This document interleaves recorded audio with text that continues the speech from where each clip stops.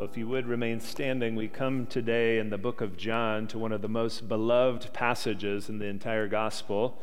For some of us, the most beloved passage in maybe the entire Bible, John 15, verses 1 to 17. It should be up on the screens as I read it. Hear the word of the Lord for us today. This is Jesus speaking. I am the true vine, and my Father is the vine dresser. Every branch in me that does not bear fruit, he takes away. And every branch that does bear fruit, he prunes, that it may bear more fruit. Already you are clean because of the word I have spoken to you. Abide in me, and I in you. As the branch cannot bear fruit by itself unless it abides in the vine, neither can you, unless you abide in me. I am the vine, you are the branches. Whoever abides in me and I in him, he it is that bears much fruit. For apart from me, you can do nothing. If anyone does not abide in me, he is thrown away like a branch and withers, and the branches are gathered and thrown into the fire and burned. If you abide in me and my words abide in you, ask whatever you wish, and it will be done for you. By this my Father is glorified, that you bear much fruit, and so prove to be my disciples. As the Father has loved me, so have I loved you. Abide in my love. If you keep my commandments, you will abide in my love, just as I have kept my Father's commandments and abide in his love. These things I have spoken to you, that my joy may be in you, and that your joy may be full. This is my commandment, that you love one another as I have loved you. Greater love has no one than this, that someone lay down his life for his friends. You are my friends if you do what I command you. No longer do I call you servants, for the servant does not know what the master is doing. But I have called you friends, for all that I have heard from my Father I have made known to you. You did not choose me, but I chose you and appointed you, that you should go and bear fruit, and that your fruit should abide, so that whatever you ask the Father in my name, he may give it to you. These things I command to you, that you will love one another. This is the word of the Lord. You may sit down, and let's go to the Lord now in prayer as we seek to understand it. Father in heaven, we marvel at your holy word. And we ask that you would help it to land on fertile soil within our hearts, that you might bear much fruit through it as we receive it and apply it. Lord, we ask that your Spirit would do this work within us, and we pray that in the mighty name of Jesus. Amen. Well, every single one of us is a joy seeker. We all seek joy in some form or fashion. But on our own, we search for joy in all the wrong places. Just this week, I was reminded of this reality in a tragic way as I read about the premature death of a famous TV actor. If you grew up in the 90s, he's famous. A guy named Matthew Perry. This guy is known as Chandler on Friends, if you ever watched that show. And he died this past week. And earlier this year, he was quoted as saying this: "There was no one who wanted to be more famous than me." And unlike most people with that kind of desire, Matthew Perry actually achieved it. Fame, fortune, he had it all at a very young age. But he soon realized that fame and fortune and influence don't satisfy the deepest longing of our souls. And so he tried to find joy temporarily in other places, in substances, and he became addicted to many of them. And these addictions really ruined his body and ultimately likely led to his death. Well, most of us don't have this kind of extreme or dramatic story, but it typifies this reality that is true for all of us, that we all pursue joy. We're all seeking joy in one form or another. Regardless of gender or background or our age or stage in life, we are all joy seekers. And that's because God has given us kind of this desire for joy within our hearts. And in today's passage, Jesus unlocks the key to lasting joy. And that key is this. It's that fullness of joy comes by abiding in Jesus.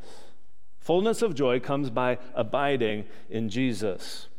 And so that means if we want to have this type of joy, if we want to have lasting joy in our life that's not going to lead to death and destruction, we need to know what it means to abide in Jesus. And our passage gives us two realities of abiding in Jesus.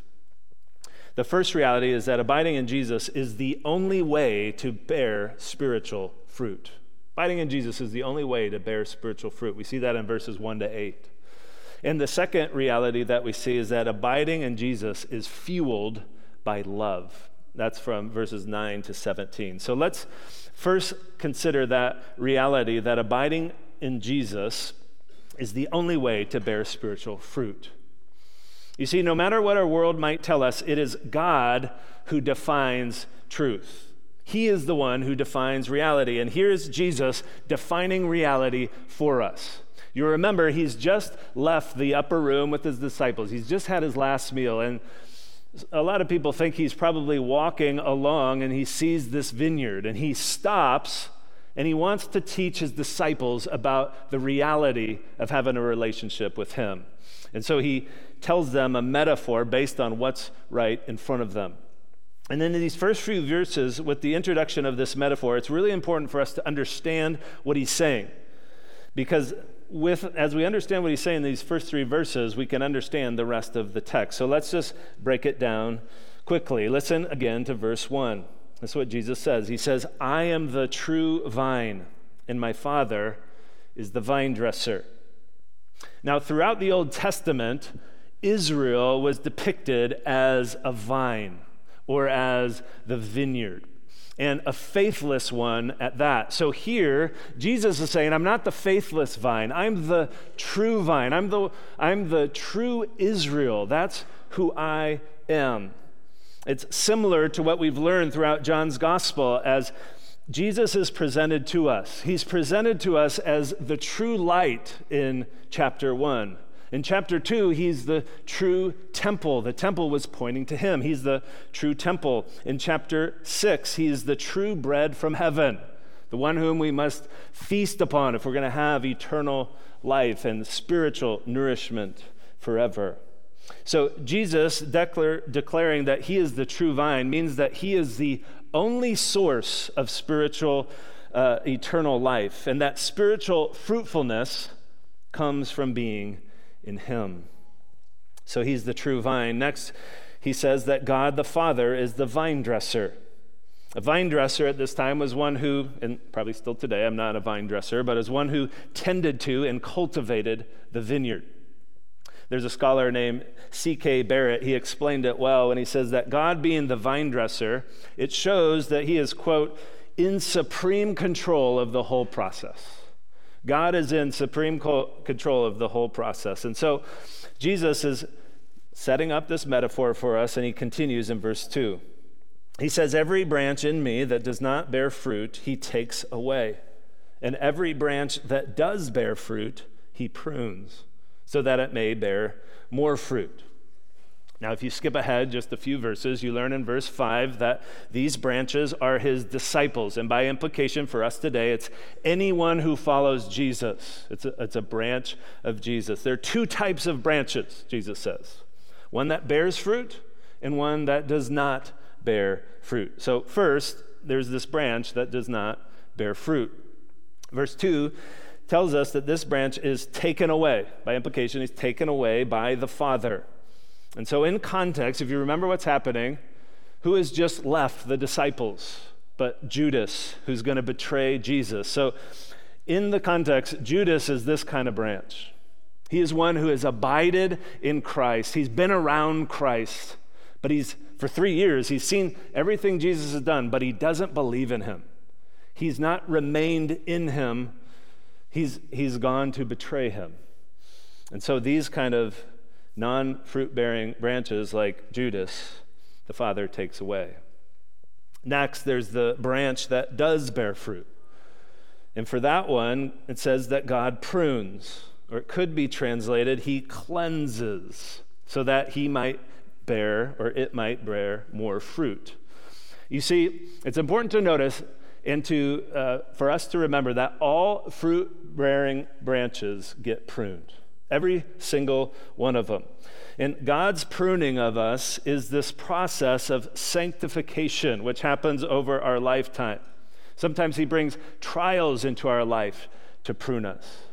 Sometimes he gives us steps of faith to prune us. He prunes us in all different ways. But he's doing that so that we might bear more fruit throughout our lifetime. So, okay, with that metaphor established, Jesus explains it in more detail starting in verse 3. He says, "Already you are clean because of the word that I have spoken to you." So Jesus is speaking to his disciples, remember, minus Judas, he's already gone away to betray Jesus, that they are in the second category. They are fruit-bearing branches. And we know that because he says in verse 3, you are already clean. That's where the Greek and English gets a little bit, you can't see the connection that Jesus is making here, because this word clean in Greek is the same root as pruned in verse 2.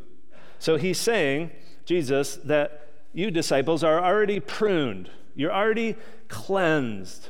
You're cleansed once for all because you've believed in me. But God still prunes or cleanses each one of you so that you might bear more fruit. So what basis is it that they are clean? Well, Jesus says that it's because of his word or his message that he has spoken to them. What is his message? His message is the totality of what he has said and taught throughout his ministry. It's who he has claimed to be, which was equal with God, which is the only mediator between God and man, the way, the truth, the life, that whoever wants to come to the Father must come through him. It's for those who have repented of their sins and surrendered their lives to Jesus. So he's talking with his disciples who are believing this message, that he is the way, the truth, the life. He is God himself. And so this is an extension to believers. And by extension, it's a message for Christians today. So if you know and love Jesus, this is a message for you. And it's really important for us to understand the importance of how Jesus communicates. He says, you're already clean because of the word I spoke to you. Just like last week, we need to remember that the order is important, that by saving faith comes first before we ever think about obeying him. So he's addressing those who have been saved by grace through faith. It's nothing that they have done to deserve their current position. They are already clean because they have believed. It's by the grace of God. And so if that is you today, if you have been cleansed by the blood of Jesus, if you are believing in him, Jesus is commanding this to you today. Listen to verse 4. He's commanding this. Abide in me, and I in you. So, believer, to you, Jesus is saying today, abide in him. You could say, continue with him, remain with him, persevere with him, stay close to him. The implication, again, is that you're already with him. That's the position you've been given by believing in Christ. You are already with him, but stay there, remain there, continue there. Why did the disciples need this command? Why do we need this command to remain or to stay? Well, in the context of this passage, it's because we'll learn that there are going to be many who hate them because they belong to Christ. There's going to be many temptations to leave Christ, to not abide in him. And even today, for many of us, depending on our careers, depending on our station in life, there are temptations every single day to kind of not abide in Christ. Because don't be surprised, Jesus says, when the world hates you. They will hate you because of me. And so we need this reminder to abide. So Jesus says, abide in me. But then he says, and I in you. This helps us to see that abiding is not an impossible task that we're just trying really hard to do. I mean, I've never really sat and watched a branch, but it doesn't look like it's in agony all the time, It doesn't look like it's trying really hard to bear fruit. It's not about how hard we try, but it's who we are connected to. We need to be connected to the vine. So if you know and love Jesus, you don't abide with your own strength. You don't try really hard to produce fruit on your own. Johnny Erickson Tada captures it well of what this means when she says, abiding is living in constant awareness of total dependence on Jesus. Living in constant awareness of total dependence on Jesus. We talked about this some last week. That means if you believe in Jesus, Christ dwells in you by the power of the Holy Spirit. He makes his home within you, and he makes his home within you to clean house, as it were. He's changing your desires. He's changing your behaviors. He's changing you to be more conformed to his likeness and into his image. He doesn't just stay there and do nothing. He stays there and he transforms us to be like him. And part of that transformation process is that pruning process. And sometimes, again, I'm not a branch, but I can imagine if you got part of you cut off, that would hurt. And sometimes when Jesus wants us to change and become more like him and to bear more fruit, there's a part of us that he wants us to cut out and to stop. And it feels like part of us is fallen by the wayside, but it's so that we might bear more fruit for his glory. So what Jesus is saying is that you abiding in him is predicated on him abiding in you, that he is abiding in you. He's giving you the power to abide in him. As we continue in verse 4, Jesus gives a warning now about those who are not abiding in him, while sharing a wonderful promise for those of us who do. Listen to what he says. He says, as the branch cannot bear fruit by itself unless it abides in the vine, neither can you unless you abide in me. I am the vine. You are the branches. Whoever abides in me and I in him, he it is that bears much fruit. For apart from me, you can do nothing. So the point Jesus is making here is very straightforward. On one hand, there's whoever is abiding in him, and that person will bear much fruit. That's a promise. If you abide in Christ, you will bear fruit. And the person who seems to be in him but bears no fruit, this could be someone who comes to church, hangs around Christians, kind of is interested in spiritual things and in Jesus, but that person who bears no fruit is not really in him, meaning there's no real belief, there's no life, therefore there can be no fruit. Because apart from Jesus, you can do nothing. That doesn't mean you can't go and tie your shoes apart from Jesus. Of course you can. He's talking about spiritual realities here. You can not bear spiritual fruit, anything that will last, apart from him. So there might be some temporary fruit that seems like it's real, but it may wither over time. No lasting spiritual fruit can come from someone who is not abiding in Jesus. And that's because, he says, just as a disconnected branch from a grapevine can't start producing grapes, neither can an unbeliever produce lasting spiritual fruit. Because it's got to come from God himself. He's the source. He's the fuel. He's the one who's empowering that fruit to come out. Well, listen to the terrifying fate of those who are in this category, those who do not abide in him. It's in verse 6. Jesus says, if anyone does not abide in me, he is thrown away like a branch and withers, and the branches are gathered and thrown into the fire and burned. This is a terrifying passage if you do not believe in Jesus. Because what he is saying is that those who do not believe in him, and therefore who are not abiding in Jesus, and therefore are not producing lasting spiritual fruit, they have the same future awaiting them as these fruitless branches. They will be thrown into the fire and burned. In other words, they will suffer eternal punishment in hell apart from the Lord Jesus Christ. It's a terrifying verse. So abiding and fruit bearing, what we're learning from Jesus, they're like dashboard indicators that are popping up on our dashboard. And it's indicators of what has already happened under the hood of your soul. So it's those who have believed in Christ popping up on the dashboard, under the hood of your soul, these things popping up. It's going to be spiritual fruit that's going to pop up. There's going to be abiding in him. It's going to pop up. So if you have believed in Jesus, the promise is you will abide and you will bear fruit. Yes, there's different levels of fruit. That's what the pruning is about. There's different stages of sanctification. That's what it's all about. But you will bear fruit if you are in Christ, and you will abide. And if you have not truly believed in Jesus, you will not abide, and you will not bear spiritual fruit. So this is kind of a bit abstract. You're trying to think, well, what is this fruit? What do you mean bearing fruit? How do I bear fruit in my life? Well, this fruit that is promised to come out of us when we're in Jesus, he begins to answer that question in verse 7, and he'll do so later in the passage as well. Listen to what Jesus says. If you abide in me, and my words abide in you, ask whatever you wish, and it will be done for you.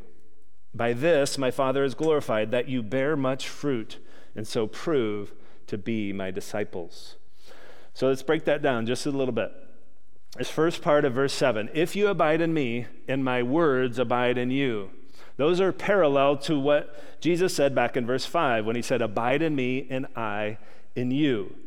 So what this means is that a key to having Jesus abiding in you, if you want Jesus abiding in you, it means that his words are dwelling within you. It means that God's word is constantly taking root in your life, that you have heard it, you have received it, you're meditating on it, you're seeking to obey it and apply it in your life. That's what it means, partially. I mean, there's other things, but that's partially what it means for Jesus to be abiding in you. It's that his word is abiding in you. And so, friends, this is a good time to pause and consider, what role does God's word have in your life on a daily basis?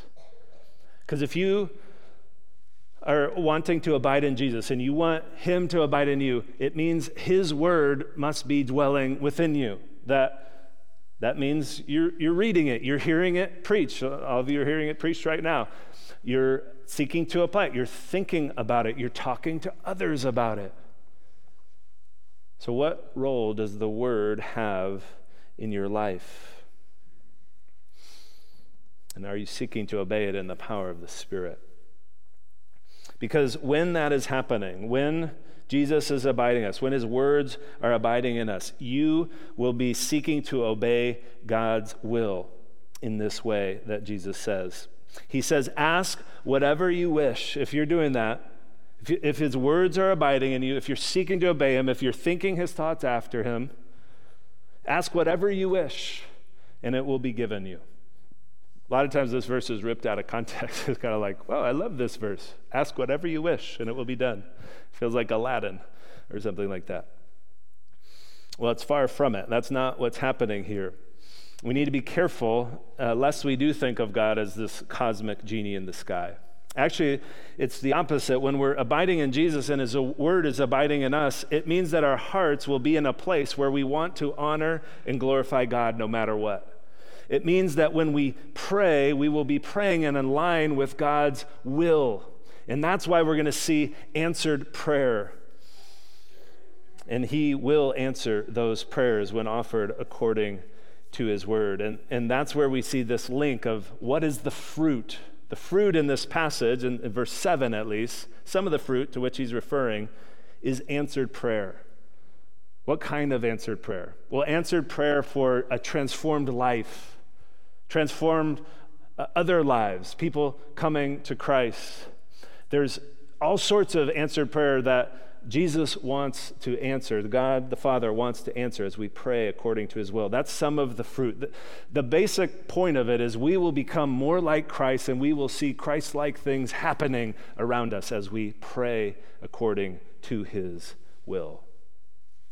Bingham Hunter, in his excellent book, The God Who Hears, says that obedience is a means that God uses to train us to pray according to his will. So if we want to grow in this kind of prayer and seeing the fruit that God promises, it's linked to our obedience, which we're going to get to in the next section. And this obedience is not drudgery. It's not like going to the dentist. Some people like going to the dentist. I don't know many of you who like going to the dentist. But it's obedience motivated by and fueled by joy. So when you're in this state of abiding in Christ, when you pray and ask for what you desire, your desires will be in line with God's will. He will hear those prayers and he will answer.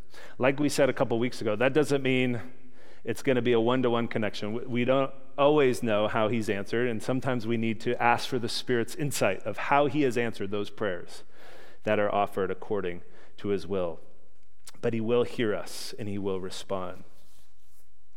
Well, with all that talk about fruit, about abiding, about not having fruit, maybe you're here this morning, maybe you're a visitor, maybe you've been around church for a while, and you are realizing for the first time, I've never believed in Jesus. I don't have any desire to abide in him, to remain with him. I don't even consider his word. I don't consider even wanting to please him.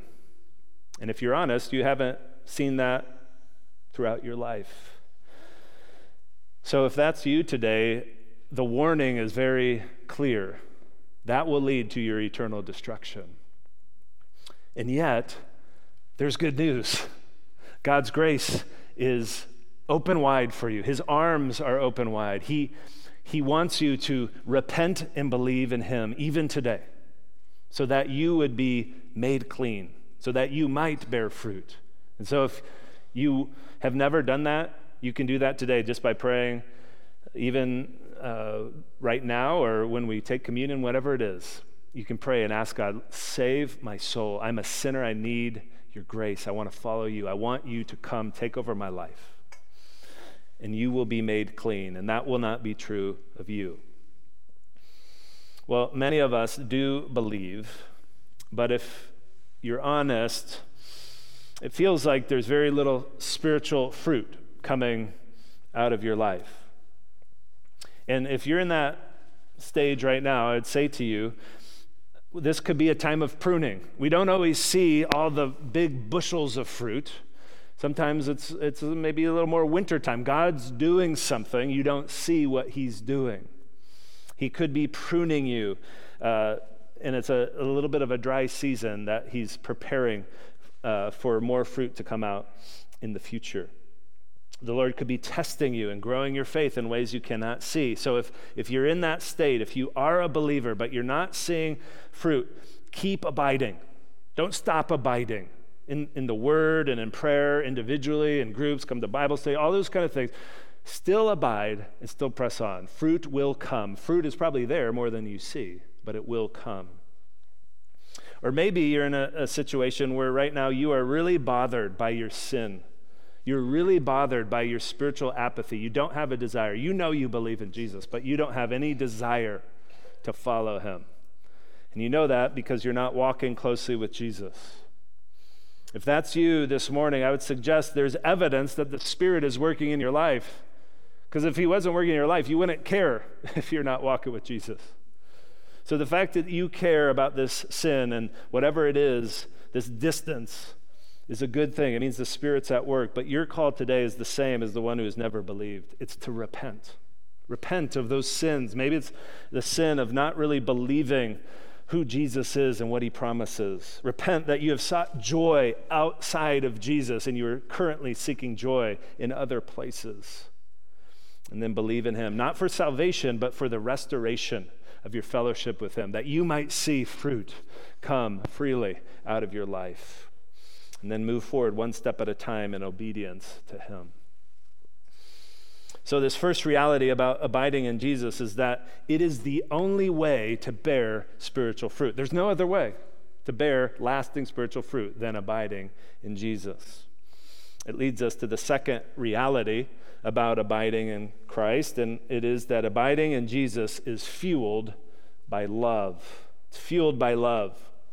You remember that Beatles song back in the 60s? Actually, only a few of you do, unless you like music. They said, all you need is love. All you need is love. And with some qualification, I agree with the Beatles. I really do on this one. Because what I mean is that in order to abide in Jesus, all we need is love. That is God's love within us. Listen to what Jesus says in verse 9. He says, as the Father has loved me, so I have loved you. Abide in my love. This is an amazing claim by Jesus. He tells his disciples that he has loved them just as the Father loved him. Well, how does the Father love Jesus? Well, perfectly. From the beginning of time, he's revealed his will to Jesus. This perfect love is the same love that Jesus loved the disciples with. And by implication, it's the same love that he loves us with today. It's amazing to be entered into that kind of deep, intimate love. Well, then Jesus commands us to abide in this love. Well, what does that mean? He clarifies what it means in verse 10. He says, it's this, if you keep my commandments, you will abide in my love, just as I have kept the Father's commandments and abide in his love. Well, how did Jesus keep the Father's commandments? Seen throughout the book of John, he did it perfectly. He did it every time. He did whatever the Father willed. That's how he did. He obeyed every single time perfectly. And so he says, just as I've kept my Father's commandments, so also you need to keep my commandments. Of course, we're not going to do it perfect like Jesus, but we have his strength within us. So abiding in Jesus' love is accomplished by keeping his commands. In last week's passage, Jesus says that all those who love him will keep his commands. Now he's saying if you want to abide in his love, you have to keep his commands. So this means that abiding in Jesus' love and loving Jesus are both shown by and accomplished by obedience. And that is a surprise. Because like I said earlier, when we think about obedience, we think about drudgery. We think about duty normally. We don't think about joy. That brings us to the main surprise of our passage. It's here in verse 11. He says, these things I have spoken to you, that my joy may be in you, and that your joy may be full. You see, Jesus' joy was never ending, and his joy came through obeying the Father's commands. And so, friends, Jesus is not a killjoy. He doesn't want to ruin your fun. There's this narrative out there, well, if you're a Christian, God doesn't want you to have fun. He just wants to obey all these commands. Nothing could be further than the truth. He wants what's best for us. He wants our joy to be full, to overflowing. And the only way that can happen is if his followers abide in him and in his love. So Jesus is saying fullness of joy comes through obedience to him. And that obedience is not fueled by our own effort, by a lot of self-grit, but it's fueled by his love for us that dwells within us, his empowering love. We don't often link obedience with joy, but that is what Jesus says is true. He says obedience is the key to unlocking lasting joy. Well, this joy of Jesus being linked with obedience is highlighted, if you remember, in Hebrews chapter 10. He says that Jesus endured the cross, that was obedience, for the joy that was set before him. So what are these commands that Jesus wants us to keep so that our joy might be full? For those of us who don't like a huge list of commands, I love how Jesus does it. He just simplifies it to one commandment. What are these commands? All right, do this one thing in verse 12. This is my commandment, that you love one another, as I have loved you. There it is. Do you see this progression of love? It all flows from the Father. The Father has loved Jesus, and in that same way, Jesus has loved us. And as Jesus has loved us, so also we are to love one another. It's this love flowing from the Father to us through Jesus so that we might love others and others might see Christ in us, see God in us, and glorify God. That's why abiding in Jesus is so essential. It's because the supernatural power to love in the way Jesus commands, the love that we have to have must come from God himself. In case it's still a little bit fuzzy in our minds, Jesus reminds his disciples what this love looks like so that we can know how to love others. He does it by foreshadowing what's about to happen just some hours later. Listen to verse 13. He says, "Greater love has none than this, that someone lay down his life for his friends. You are my friends if you do what I command you. No longer do I call you servants, for that the servant doesn't know what his master is doing. But I have called you friends, for all that I have heard from my Father I have made known to you." So, really, the mind-blowing nature of what Jesus is saying here cannot be overstated. He's saying, if you want to abide in my love, then obey my commands, namely the command to love one another. But this is the mind-blowing part of it. Don't love like you think of love, like you might think of human love or even loving people as yourself, which we are commanded to do. He says, love one another as I have loved you, by giving my life for you.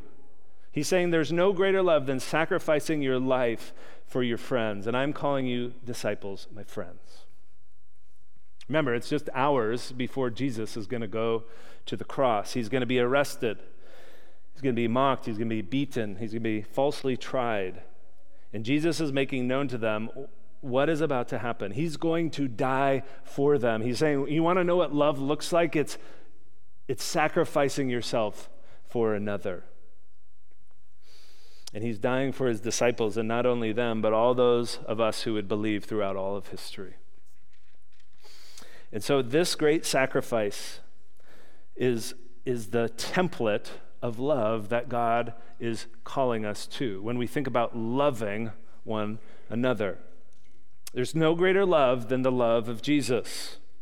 It's the love that Jesus puts in our heart when we believe in him. It's the type of love he commands us to love others with. And when we love others in this way, Jesus says our joy will be full. There's fullness of joy in this kind of love. You may think like, man, I got to really sacrifice myself. That's going to be a real pain. Jesus is saying, no, it's quite the opposite. When you sacrifice yourself in this way, your joy will fill to overflowing. So friends, if we have believed in Jesus, these are our marching orders. We are to love one another with sacrificial, Christ-like love. We're to do to them what we would have them do to us, or even more than that. We're to love those who are unlovable, to show our words and our actions and in our words to those who are needy or broken or undeserving. We have been blessed in Christ, not to just be blessed and be just sitting there in our blessing. We're blessed so that we might be a blessing to others, to dispense this love to others. Well, you may be thinking, well, you don't know me, I'm just not a really loving person, well, that's not an excuse, because this love doesn't come from you. It comes from outside you. It comes from God who dwells within you when you believe in Jesus, and it flows freely to those who are abiding in him. So it seems kind of basic. Well, we just got to love one another. Well, it's not so basic, because if you obey this one command, Paul says in Romans 13, you will fulfill the entire law. If you just learn how to love one another in this way, you'll be fulfilling the entire law. So what does it look like to love one another like Christ loved us? A lot of different ways, but let me just suggest a few. One, it looks like extreme generosity. giving to others in ways they don't deserve. This could be financially, it could be relationally, it could be giving your time. Some of the people that I know that are most joyful in life are the most generous. And you probably know that to be true as well. It means being willing to be inconvenienced by others and then not complaining about it when that person or people inconvenience you. Jesus was inconvenienced all the time. It's like his whole life was being interrupted. It's being willing to be inconvenienced by others. It means praying for others, seeking their spiritual good so that they might come to Christ or maybe flourish in Christ. It looks like extravagant grace and forgiveness to others. You may be harboring some bitterness against a fellow believer. This is a good time to confess that right before we take communion. You may say, well, you don't know what this person did to me. There's no way I would ever give grace to that person. Well, the love that Jesus loved with us, as we meditate on that, as we receive that, we will have power to give that kind of grace and forgiveness. Or we haven't even understood God's love in the first place. It also means, this loving with this kind of love means sharing the good news of Jesus Christ with others. What greater way could we love someone in this world but to share the way that they might know and love Jesus for themselves? It's not loving to not share the greatest news ever told. Well, there's endless ways we could go on, but the point is, how is the Holy Spirit directing you to love others right now? And how can you step forward in faith?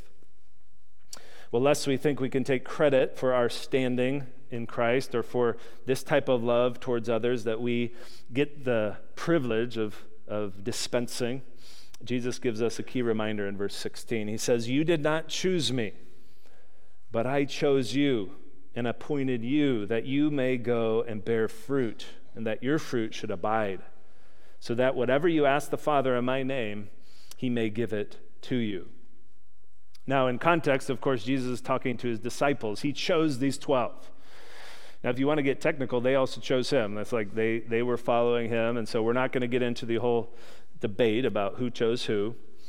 But we need to remember this, that Jesus initiated the relationship with the disciples. Before they ever chose him, he chose them. And the same is true for us. If you believe in Jesus, he's the one who took the first move. He's the one who initiated before you ever pursued him. And he has chosen you, once you believe, so that you might go and bear lasting fruit. That's what disciples do. They bear fruit. It's the normal result of trusting in Jesus, bearing fruit. If you're not bearing fruit, something's wrong. Something is off. We need to consider what is going on. One measure of this fruit, as we're talking about what does it mean to have fruit, is love, which happens to be the first fruit of the Holy Spirit that's listed in Galatians 5. So the Lord wants you to love others in such a way that will make an internal impact. Another measure of this fruit is joy. Jesus said that these things so that we might have his joy within us, full, lasting joy. Again, second trait of the Holy Spirit listed in Galatians 5. Another measure of this fruit, as we saw in verse 7, is what God does through prayer. So ask for anything in Jesus' name. That's what he says. That is how Jesus would pray in the very same situation. We talked about this a couple weeks ago. As we're praying in Jesus' name, he will give us those things we're praying for, because he's delighted when the spiritual fruit is abundant in a person's life. It shows that we are his disciples. It glorifies him because it's his fruit that's coming out. Friends, God is not holding back from us. He wants to overwhelm us with lasting joy and spiritual fruit as you stay connected to him. He's not a miser with fruit. Jared's got enough fruit, we'll just hold back. He wants abundant fruit for all of us. It's for his own sake and his own glory. Jesus ends our section by giving us the reason for this. In verse 17, he says, "These things I command you so that you will love one another." That gives us some great window into what we should be praying for. If we're wanting to pray in Jesus' name, what should we be praying for? We should be praying for the ability to love as Jesus loves. We should be praying that the fruit of the Spirit would be displayed in our lives and in Hope Fellowship and the believers around us. We should be praying that we would have eyes to see those who are in need around us, who need the gospel, who need tangible help, need tangible acts of love given to them. That we're always seeking to point them to Christ in whatever way God is calling us to love them. Loving others in this way will bring overflowing joy. It will bring lasting fruit. And this is the life of abiding in Christ. It's a life of love. It's a joy-filled life. It's with God's love and joy, his joy poured out upon us. And if you've lived this life, you know that it's an adventure of faith. Because he's going to call you to do things that you're like, wait, me? No. You got the wrong person here. But God calls us to do things all the time so that as we step out in faith, as we pray big prayers of what he's laid on our hearts so that he might get the glory. We might see fruit that comes from that and that he might get the glory. So I wonder who the Lord is calling you to love today. I would ask you, as we have a time of prayer, just ask the Lord, ask him for eyes to see these people. There could be someone just in your row today that he's calling you to love through the way you're interacting with them after the service. But it could be more than that. It could be people at work, could be neighbors, co-workers, all that kind of stuff. Ask him for eyes to see.